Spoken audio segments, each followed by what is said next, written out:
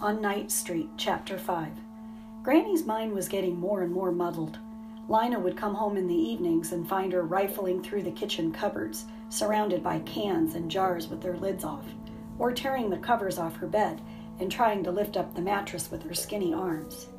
"It was an important thing," she would say, "the thing that was lost."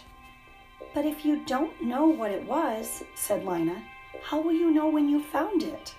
Granny didn't try to answer this question. She just flapped her hands at Lina and said, "Never mind, never mind, never mind," and kept on searching. These days, Mrs. Murdo spent a great deal of time sitting by their window rather than her own. She would tell Granny she was just coming to keep her company. "I don't want her to keep me company," Granny complained to Lina, and Lina said, "Maybe she's lonely, Granny. Let her come." Lina rather liked having Mrs. Murdo around. It was a bit like having a mother there. She wasn't anything like Lina's own mother, who had been a dreamy, absent-minded sort of person. Mrs. Murdo was mother-like in quite a different way. She made sure they all ate a good breakfast in the morning, usually potatoes with mushroom gravy and beet tea. She lined up the vitamin pills by each person's plate and made sure they were swallowed. When Mrs. Murdo was there, shoes got picked up and put away, spills were wiped off the furniture, and Poppy always had on clean clothes. Lina could relax when Mrs. Murdo was around. She knew things were taken care of. Every week, Lina, like all workers between age 12 and age 15, had Thursday off. One Thursday, as she was standing in line at the Garn Square Market, hoping to get a bag of turnips for stew that night, she overheard a startling conversation between two people standing behind her. "What I wanted," said one voice, "was some paint for my front door. It hasn't been painted for years. It's gray and peeling. Horrible. I heard a store over on Night Street had some. I was hoping for blue." "Blue would be nice," said the other voice wistfully. "But when I got there," the first voice continued, "the man said he had no paint, never had. Disagreeable man. All he had were a few colored pencils." Colored pencils. Lina had not seen colored pencils in any store for ages. Once she'd had two red ones, a blue one, and a brown one. She'd used these for her drawing until they were stubs too small to hold. Now she had only one plain pencil left, and it was rapidly growing shorter. She longed to have colored pencils for her pictures of the imaginary city. She had a feeling it was a colorful place, though she didn't know what its colors might be. There were other things, of course, on which her money would be better spent. Granny's only coat was full of holes and coming apart at the seams. But Granny rarely went out, Lina told herself. She was either at home or in her yarn shop. She didn't really need a new coat, did she? Besides, how much could a few pencils cost? She could probably get a coat for Granny and some pencils. So that afternoon, she set out for Night Street. She took Poppy with her. Poppy had learned how to ride piggyback. She wrapped her legs around Lina's waist and gripped Lina's throat with her small, strong fingers. On Budlow Street, people were standing in long lines with their bundles of laundry at the washing stations. The washers stirred the clothes in the washing machines with long poles. In days past, the machines themselves had whirled the clothes around, but not one of them worked anymore. Lina turned up Hafter Street, where the 4 street lamps were still out and a building crew was repairing a partly collapsed roof. Orley Gordon called out to her from high on a ladder, and Lina looked up and waved. Farther on, she passed a woman with bits of rope and string for sale, and a man pulling a cart full of carrots and beets to the grocery stores. At the corner, a cluster of little children played catch with a rag ball. The streets were alive with people today. Moving fast, Lina threaded her way among them. But as she went into Otterwell Street, she saw something that made her slow down. A man was standing on the steps of the gathering hall, shouting and howling, and a crowd of people had gathered around him. Lina went closer, and when she saw who it was, her insides gave a lurch. It was Sadge Merrill. His arms flailed wildly, and his eyes were stretched wide open. In a high, rapid voice, he wailed out a stream of words. I have been to the unknown regions, he cried. There is nothing there. Did you think something out there might save us? Ha! There's only darkness and monsters. Darkness and terrible deep holes. Darkness forever. The rats are the size of houses. The rocks are sharp as knives. The darkness sucks your breath out. No hope for us out there. Oh no, no hope, no hope. He went on like this for a few minutes and then crumpled to the ground. The people watching him looked at each other and shook their heads. Gone mad, Lina heard someone say. Yes, completely, said someone else. Suddenly, Sag sprang up again and resumed his terrible shouting. The crowd stepped back. Some of them hurried away. A few of them approached Sag, speaking in calming voices.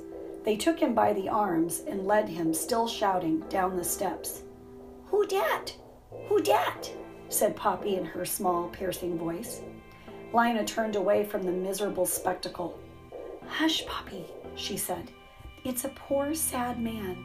He doesn't feel good. We mustn't stare. She headed toward Night Street, which ran along Green Gate Square. There, a stringy-haired man sat cross-legged on the ground playing a flute made out of a drain pipe, and 5 or 6 believers circled him, clapping and singing. Soon, soon, coming soon, they sang. What's coming soon?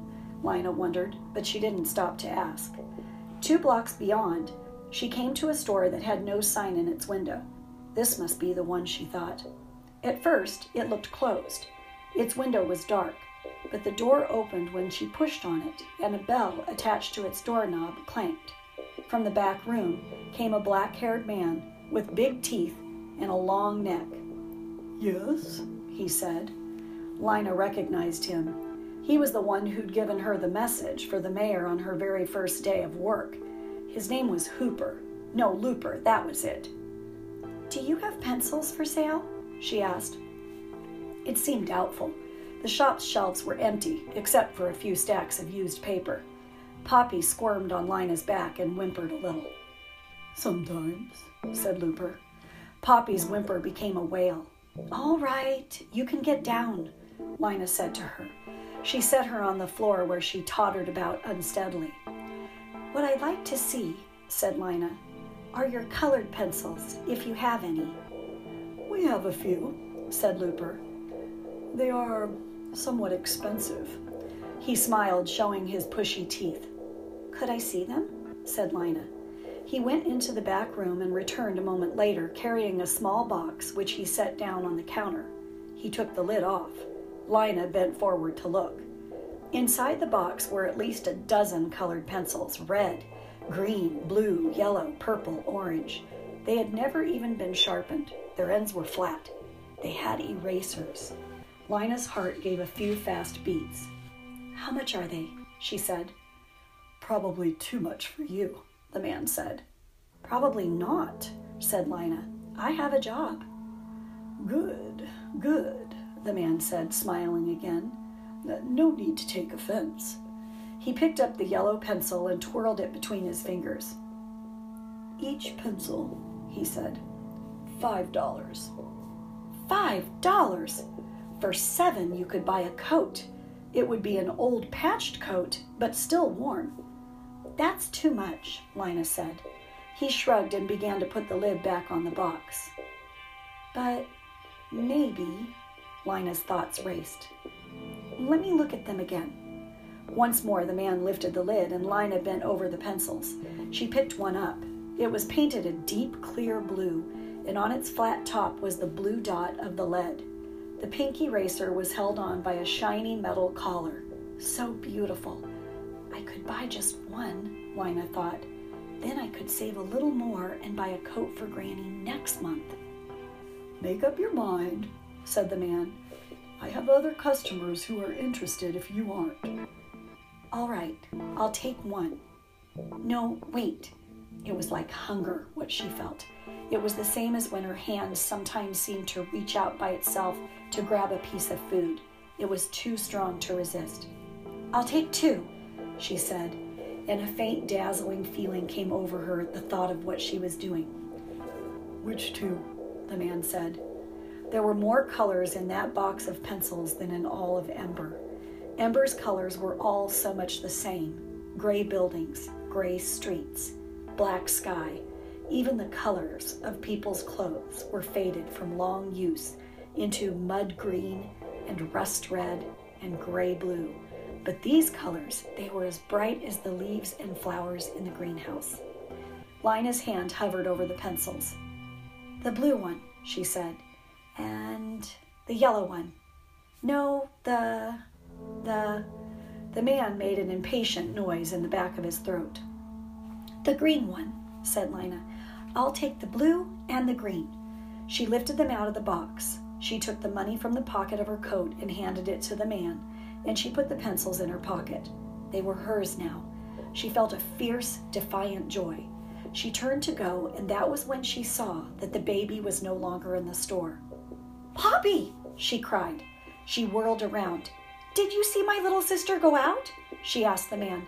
"Did you see which way she went?" He shrugged. "Didn't notice," he said. Lina darted into the street and looked in both directions. She saw lots of people, some children, but no Poppy. She stopped an old woman. "Have you seen a little girl, a baby, walking by herself, in a green jacket with a hood?" The old woman just stared at her with dull eyes and shook her head. "Poppy!" Lina called. "Poppy!" Her voice rose to a shout.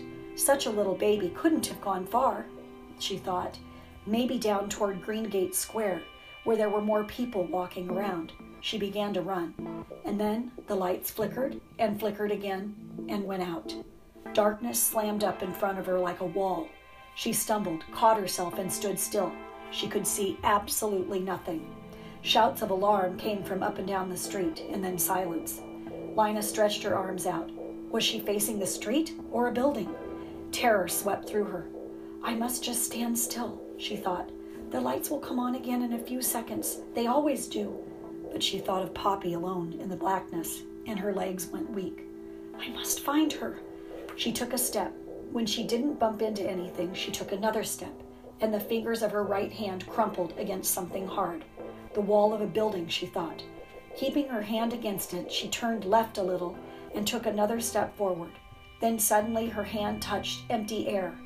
This would be Deadlock Street, or had she passed Deadlock Street already?